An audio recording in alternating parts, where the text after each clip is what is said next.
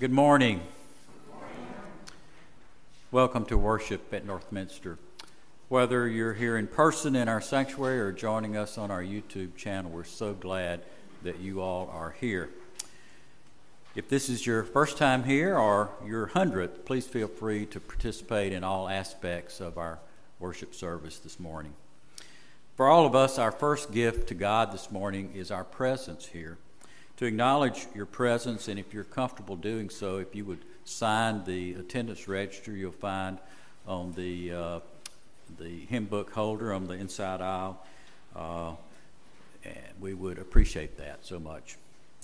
We're thankful, as always, to Marilyn Decker for the beautiful arrangement of flowers on our communion table this morning.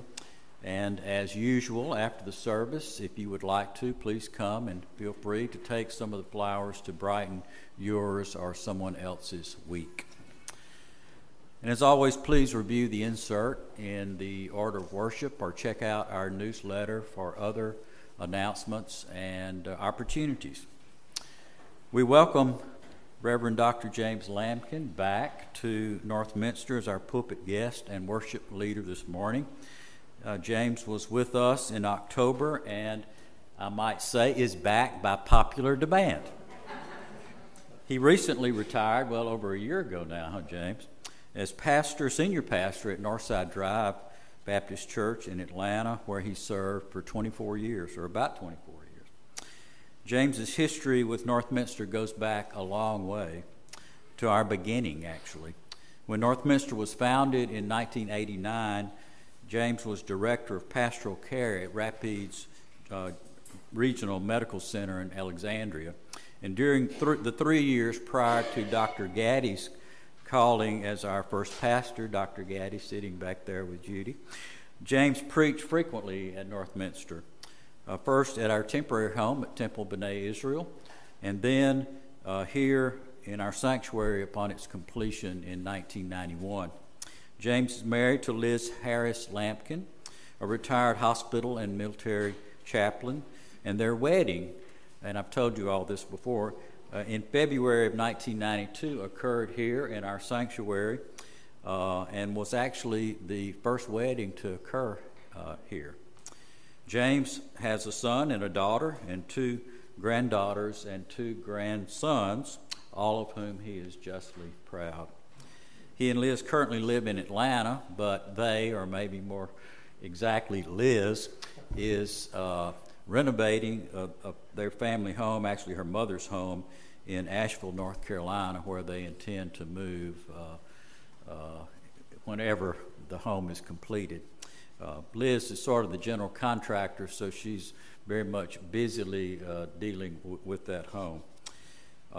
James, we continue to wish you and Liz a happy retirement, and we welcome you again to Northminster. And also now I'm happy to introduce Cynthia Rodriguez, who will bring our Minute for Missions. Cynthia. For our trunk in February, we will be contributing to one of 20-ish important programs that the Children's Coalition operates. It's called Early Head Start, which focuses on children 0 to 3. This is a federally funded program designed to help break the poverty cycle and enrich the community and its children. Parents must go to school or work full-time and take their children to doctor's appointments, dentist appointments, get checkups, and all those kind of things, in addition to getting enriched child care. So how this works is the federal government pays 50% of the grant funds required to operate the program, and the other 50% has to come from the community. And it's just a way in which the community has to embrace this program in order for it to be here. So in your bulletin, there's a few things that we are looking to collect, and these things will support our program. There's also volunteer opportunities and other ways in which we meet that 50% match. But do check out the Children's Coalition online or on Facebook if you have an opportunity to see all of their amazing programs. Thank you.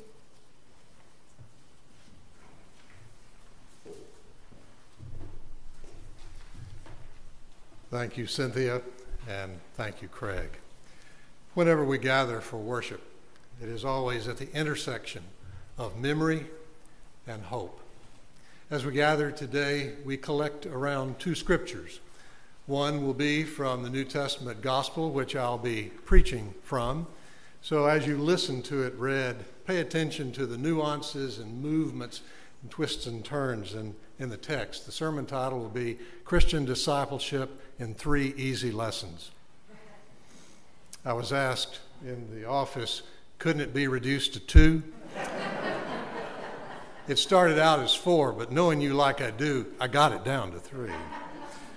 But the first lesson we'll hear from is Isaiah 6, which is that beautiful text in the Old Testament about worship. It's really the marching orders of Northminster Church and also the dancing invitation. You'll hear in it the writer Isaiah sees the awareness of God, the praise for God, then confession, then forgiveness, and then commission to go and serve, just as you do every week. And we'll sing about it in a moment with Holy, Holy, Holy. But at this time, join me in being called to worship by reading responsively. We gather to worship and to feast on and rejoice in the refreshing, reinvigorating, rejuvenating power of the Holy Spirit. We come with many and varied burdens. We offer them together for all to share and to sing our praises of thanksgiving. God calls every one of us to be disciples. Authentic discipleship can be daunting and exhausting, but we rejoice in its rewards.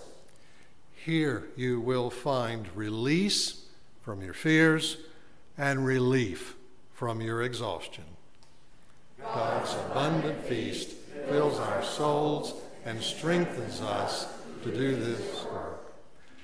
Let us worship God, who supplies our needs, rests us in green pastures, restores our souls, and goes forth with us to finish the journey. Thanks be to God.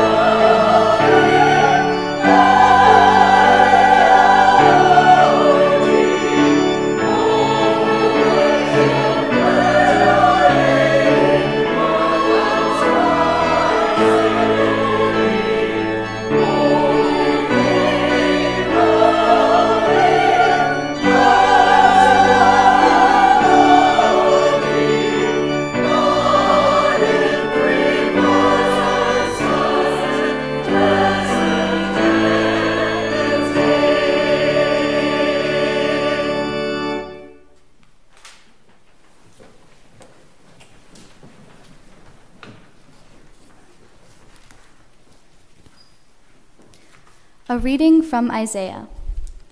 In the year that King Uzziah died, I saw God sitting on a throne, high and lofty, whose robe filled the temple. Seraphs were in attendance. Each had 6 wings. With 2 they covered their faces, and with 2 they covered their feet, and with 2 they flew. And one called to another and said, Holy, holy, holy is the God of hosts. The whole earth is full of God's glory. The pivots on the threshold shook at the voices of those who called, and the house filled with smoke. And I said, Woe is me! I am lost, for I am a man of unclean lips, and I live among a people of unclean lips. Yet my eyes have seen the God of hosts. Then one of the seraphs flew to me, holding a live coal that had been taken from the altar with a pair of tongs. The seraph touched my mouth with it and said, Now that this has touched your lips, your guilt has departed, and your sin is blotted out. Then I heard the voice of God saying, Whom shall I send, and who will go for us? And I said, Here I am, send me. And God said, Go, and say this to the people. Keep listening, but do not comprehend. Keep looking, but do not understand. Make the mind of this people dull, and stop their ears and shut their eyes, so that they may not look with their eyes and listen with their ears, and comprehend with their minds, and turn and be healed. Then I said, How long, O God? God answered, Until cities lie waste without inhabitant, and houses without people, and the land is utterly desolate, until I send everyone far away, and vast is the emptiness in the midst of the land. Even if a 10th part remain in it, it will be burned again, like a terebinth tree or an oak whose stump remains standing when it is felled. The holy seed is its stump. God's revelation and calling for an ancient prophet. Thanks be to God.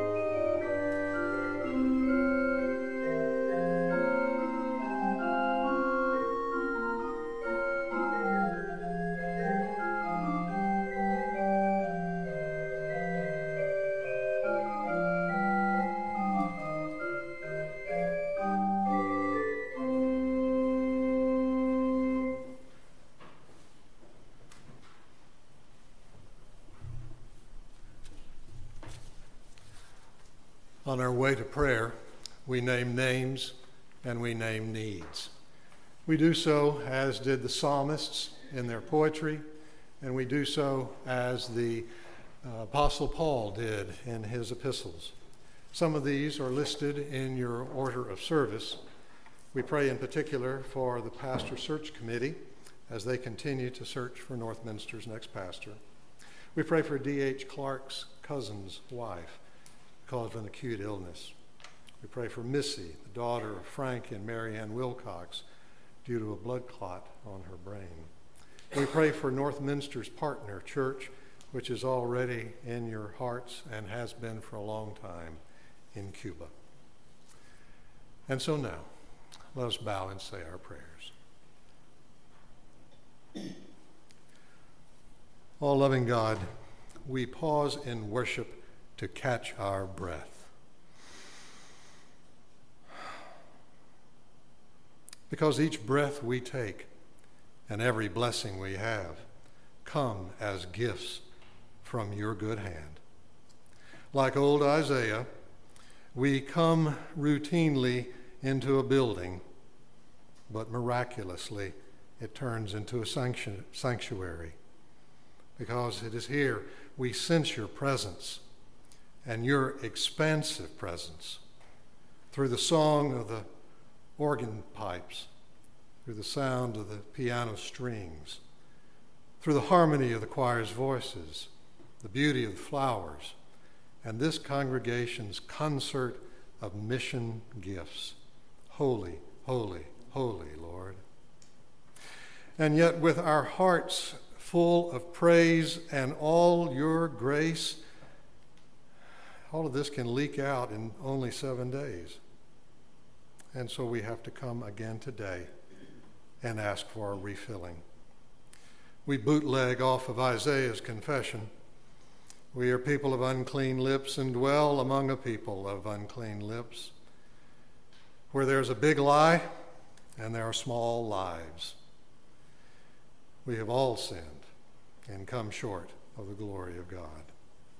So, O God, for your forgiveness we pray, and your healing we need. We need it for ourselves, for our family, for our friends, for leaders, for followers.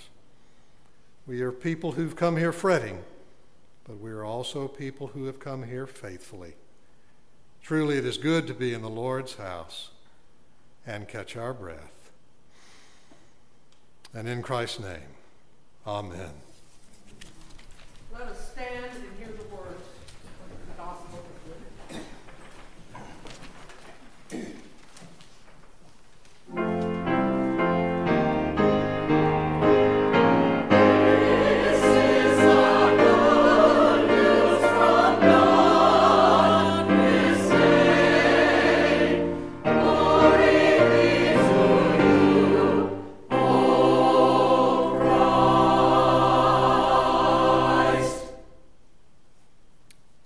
From the Gospel of Luke. Once while Jesus was standing beside the lake, and the crowd was pressing in on him to hear the word of God, he saw 2 boats there at the shore of the lake. The fishermen had gone out of them and were washing their nets. He got into one of the boats, the one belonging to Simon. He asked him to put out a little way from the shore. Then he sat down and taught the crowds from the boat. When he had finished speaking, he said to Simon, "Put out into the deep water and let your nets for a catch." Simon answered, "Master, we have worked all night long, but have caught nothing. Yet if you say so, I will let down the nets." When they had done this, they caught so many fish that their nets were beginning to break. So they signaled their partners in the other boat to come and help them. And they came and filled both boats, so that they began to sink. But when Simon Peter saw it, he fell down at Jesus' knees, saying, "Go away from me, Lord, for I am a sinful man." For he and all who were there with him were amazed at the catch of fish that they had taken. And so also were James and John, sons of Zebedee, who are partners with Simon. Then Jesus said to Simon, "Do not be afraid. From now on you will be catching people." When they had brought their boats to the shore, they left everything and followed him. The Gospel of Jesus Christ. Thanks be to God.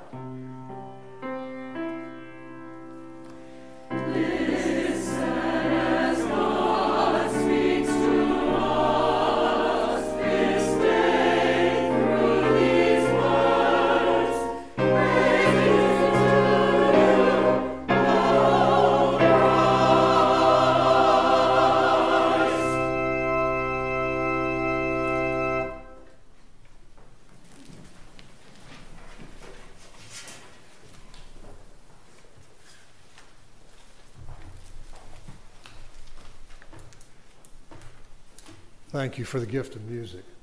Always beautiful.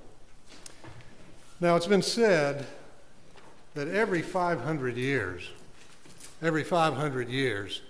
God has a rummage sale. Have you heard that? You probably heard that. If you have heard that, you need to hear it again. If you hadn't heard it, you need to hear it now. About every 500 years, God has a rummage sale. It was said by a prolific author, theologian, Phyllis Tickle, died just a few years ago. But she said that when you think about it, that these things tend to go in cycles, and it's about every 500 years.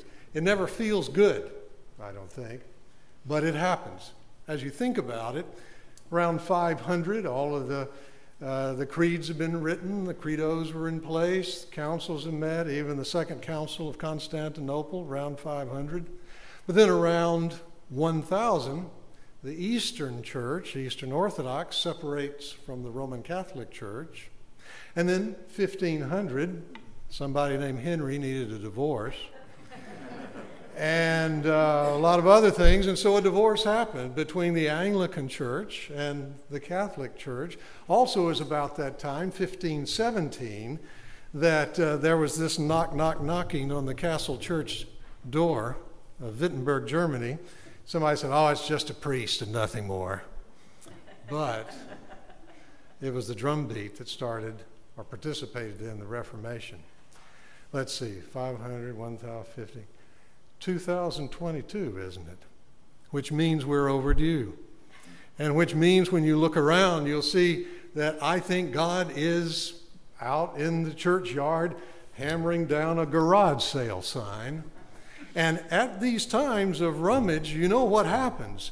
The things that we place high value on, that we've worded well, worked for well, the stuff that we have, suddenly the price gets inverted. In the yard sale, I'll give you $1 for that, and we have $10 on it, and we go, okay, we'll take it. Something like that happens in these changes. It doesn't feel good. It's like me trying to give my brown furniture to my kids, and they don't want it. It's a change. And so the same here with this rummage sale idea. This has been on my mind because I worry a lot about the church. About the American church in particular, and having pastored for a good many years, there's plenty to worry about. But on one hand, it may be God's doing. As painful as that feels of these changes that we're going through, some of it, God is to blame. And part of that is a grace word to each of us who work so hard to do so much for church, that God is at work in maybe some things need undone. Well, I was thinking about all of these complex forces that are at work in our lives from God's perspective, from a pandemic perspective, from the state of our politics to the global climate. All of these things felt very heavy and complex to me. And so I came to this gospel lesson and I thought, well, I wonder if there's anything simple here. Maybe that I usually make complex, but I can look at through simple lenses today and share with you. And that's how I came up with Christian discipleship in 3 easy lessons. Maybe you'll disagree. Maybe not. Here they are. Number 1, see what you think. Number 1, start where you are, not where you're not. I apologize for the double negative, you English majors. But it sort of sharpens a pencil point. Start where you are, not where you're not. Seems like a lot of what we do in church and vocation and life is always setting these goals, these objectives, these visions. And all that's noble and all of that's important. You need to do that. But we can live so much in the future and judge ourselves in the present by what we wish we were that we overlook what God is doing with us and among us today. Start where you are, not where you're not. That's what Jesus and Simon Peter did in that story that was read a moment ago. That here was Jesus needing a place to preach. People were almost pushing him into the Sea of Galilee. Asked Simon Peter, "Can I borrow your boat?" Okay. Sits in the boat. He preaches the sermon. And then he turns to Simon Peter and says, "Push out in the deep. Let down your nets. There you'll find a catch." I find it interesting. Here Jesus preaches this sermon and it doesn't even get recorded. It's not even important to the gospel writer, which is insulting. But there it is. The sermon's not mentioned, but this word to Simon Peter is, this is what you do. I ask this of you, this thing, where you already are. Maybe Simon was even sitting in the boat with Jesus. He was cleaning his net, or mending the net, some of the other gospels, and they're telling the story. And then Peter says to Jesus, "Master, we have toiled all night, and we have caught nothing." Now, one of my disappointments in the Bible is that it leaves out any reference, most of the time, to inflection and to gestures, or to a shrug of the body, or the pacing of the words. Don't these things communicate as much as words on the page do? But we don't know how the words are often said. Maybe that's intentional so we can use our imagination or fill in our voice to it. That's what Peter said. "Master, we fished all night and caught nothing." I doubt he said it like that. I think I would have said it like, first I would have started with a long sigh. And then I would have looked at Jesus and thought, now, here's a former carpenter giving advice to me, a professional fisherman. He doesn't know what this is. I know what this is.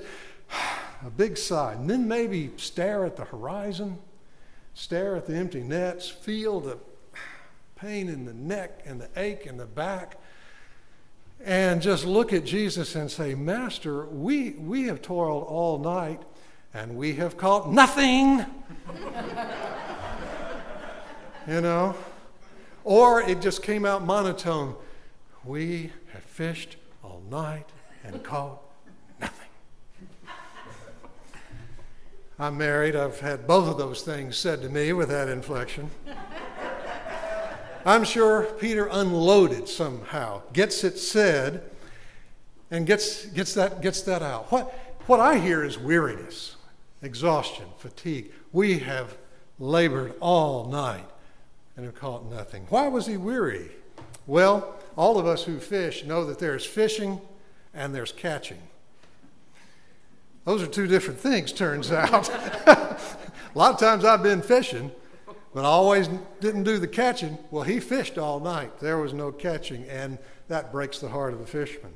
Or maybe he was another disappointed, caught in the middle DOD contractor. If you read Marcus Borg and John Dominic Crossan, they exegete well the militarization of the industry around the Sea of Galilee. This occupying army had to be fed something. And so between the masters of what was needed to feed them and the taxes that the fishermen had to pay on the boats, on the nets, on the catches, on all of that, here was Simon Peter and maybe the Zebedee co-op caught in the middle trying to live this life. Maybe some of you know that. It's what a way to make a living. Thank you, Dolly Parton. Maybe that was what helped make him weary.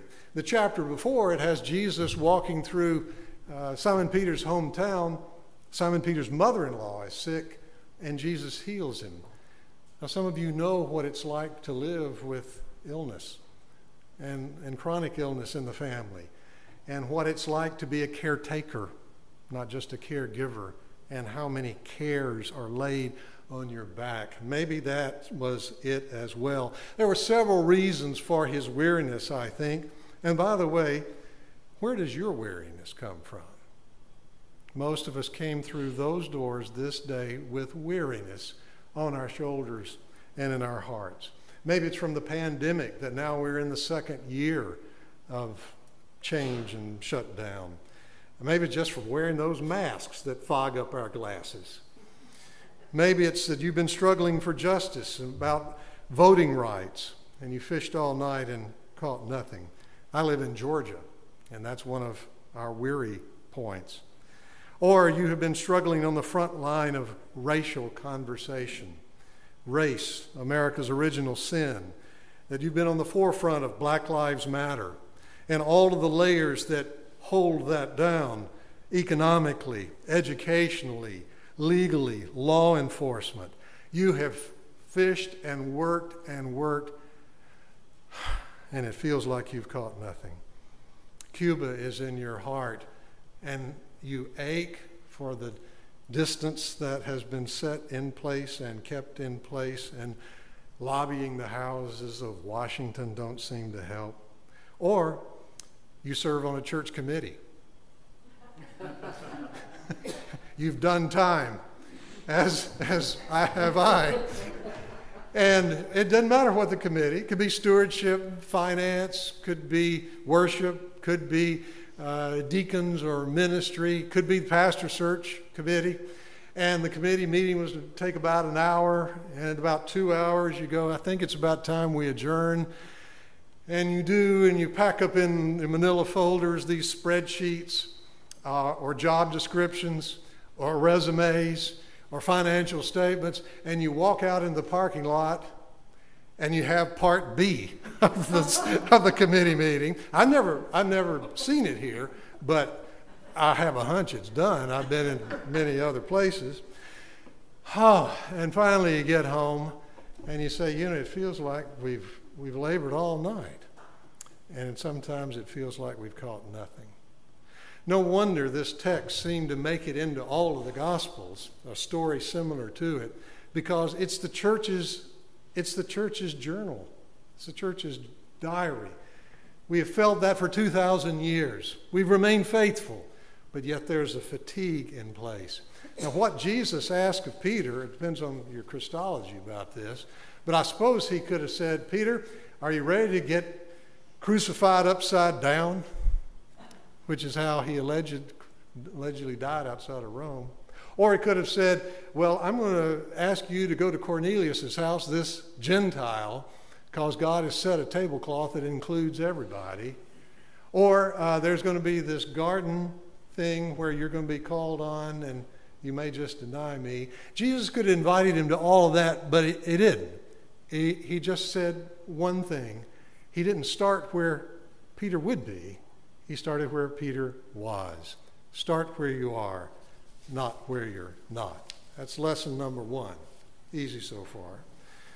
Easy lesson number 2, take one step, just one, toward Jesus. Take one step, just one, toward Jesus. I think there's the fulcrum of the story between the two clauses or phrases in this sentence. Peter says, Master, we've labored all night and caught nothing, semicolon. And I wish there could be the record of how much of a pause there was right there.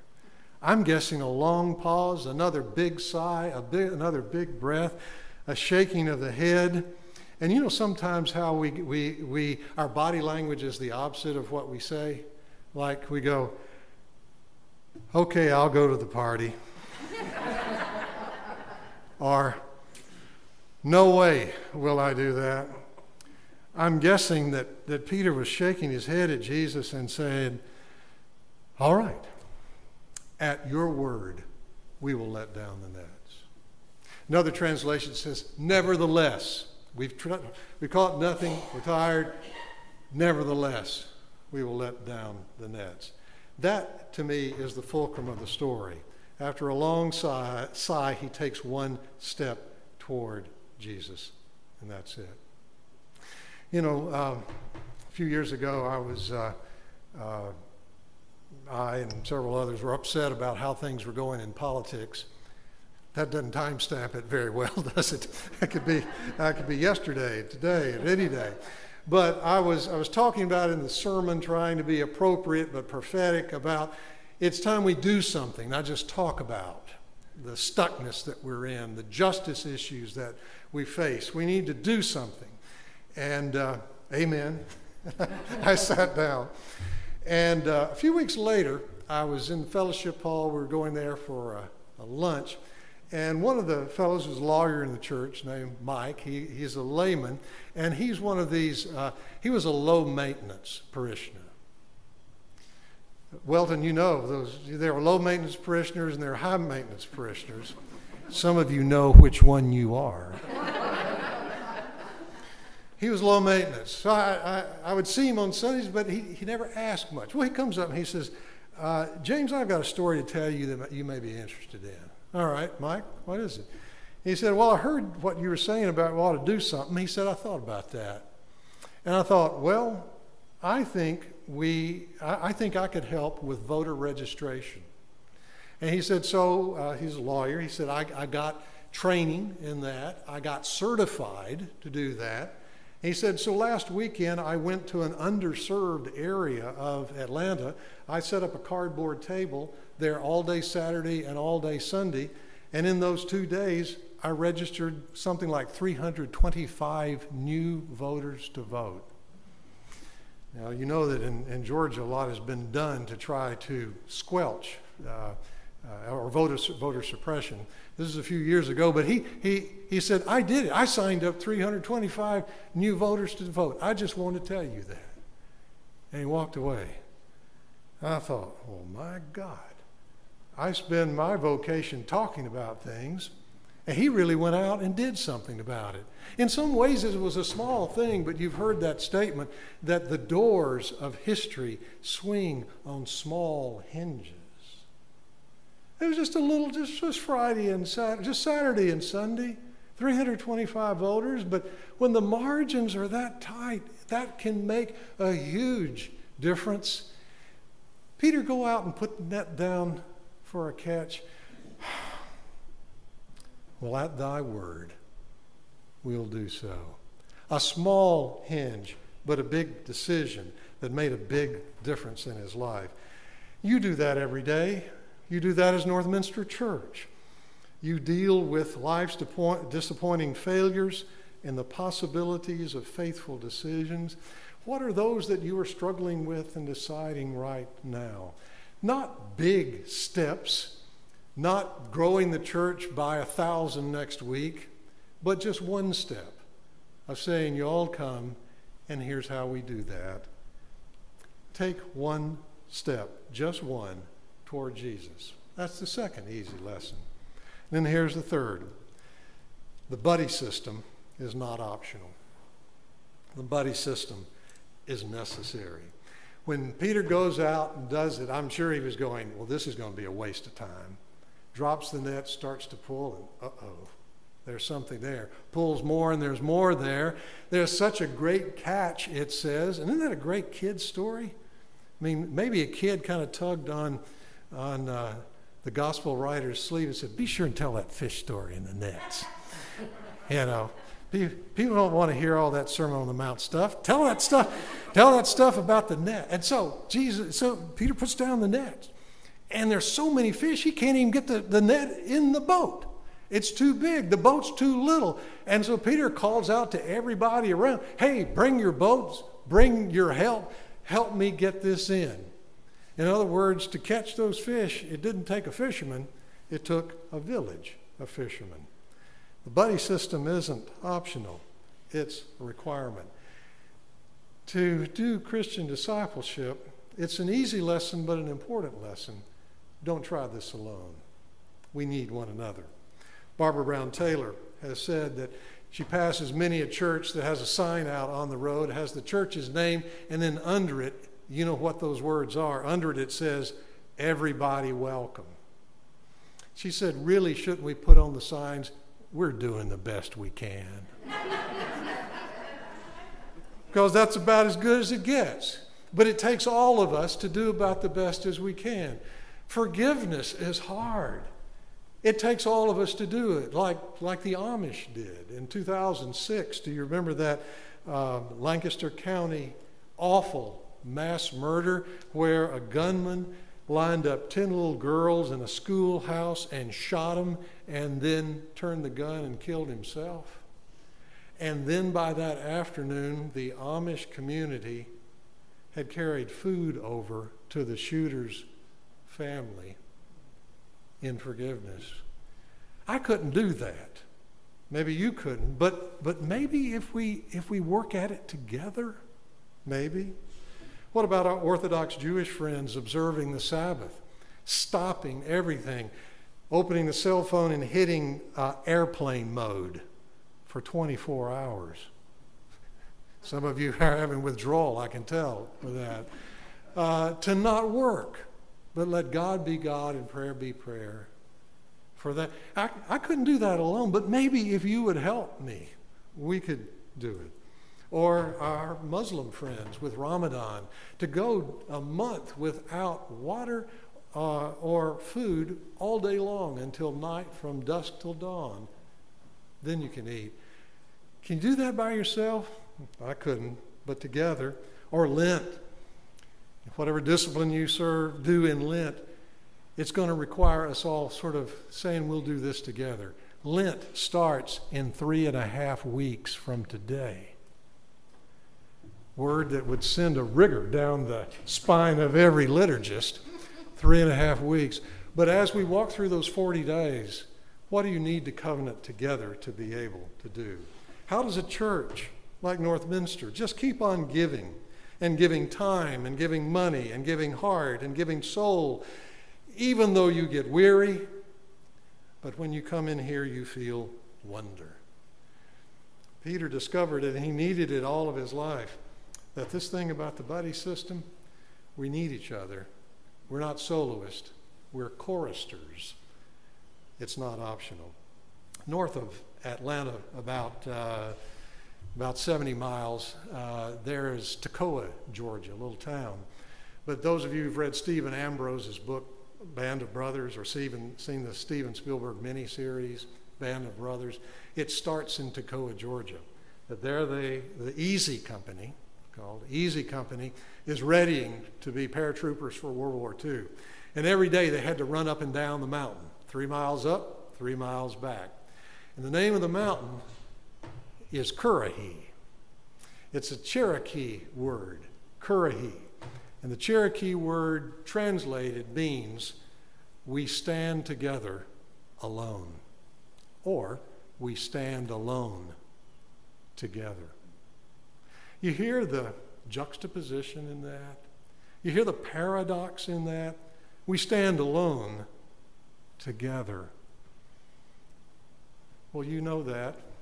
You've lived that. I wish we didn't have to live it so much during this year, God's 500th year of another garage sale. But we do. You'll be called on that it'll feel like you stand alone this week, but you don't. Call any of these people sitting here and they will stand with you. I know that when times get tough, you don't want to start where you are, but you do start where you are and go from there. And then when you take that one step, like even coming to church today, you're on the road to Christian discipleship. Some of you didn't even know you were Christian disciples. But you know what? You're here today, which means you already are. Amen.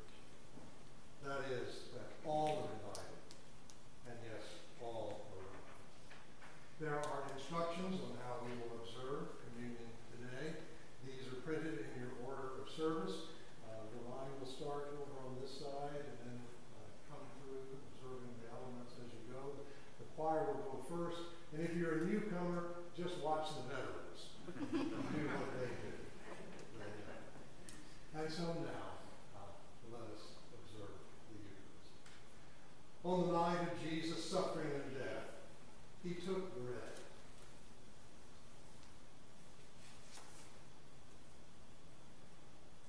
And he broke it, and he gave it to his disciples, and he said, "Take and eat. This is my body, which is given for you. Do this in remembrance of me."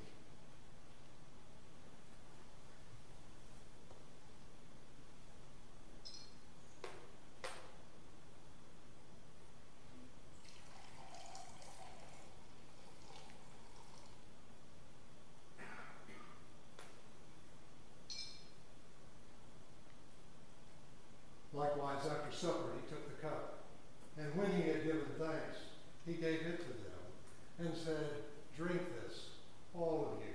For this blood is the new covenant in my blood. This cup is the new covenant in my blood, given for the forgiveness of sins.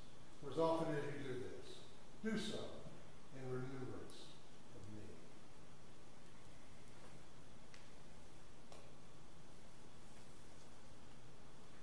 Let us pray.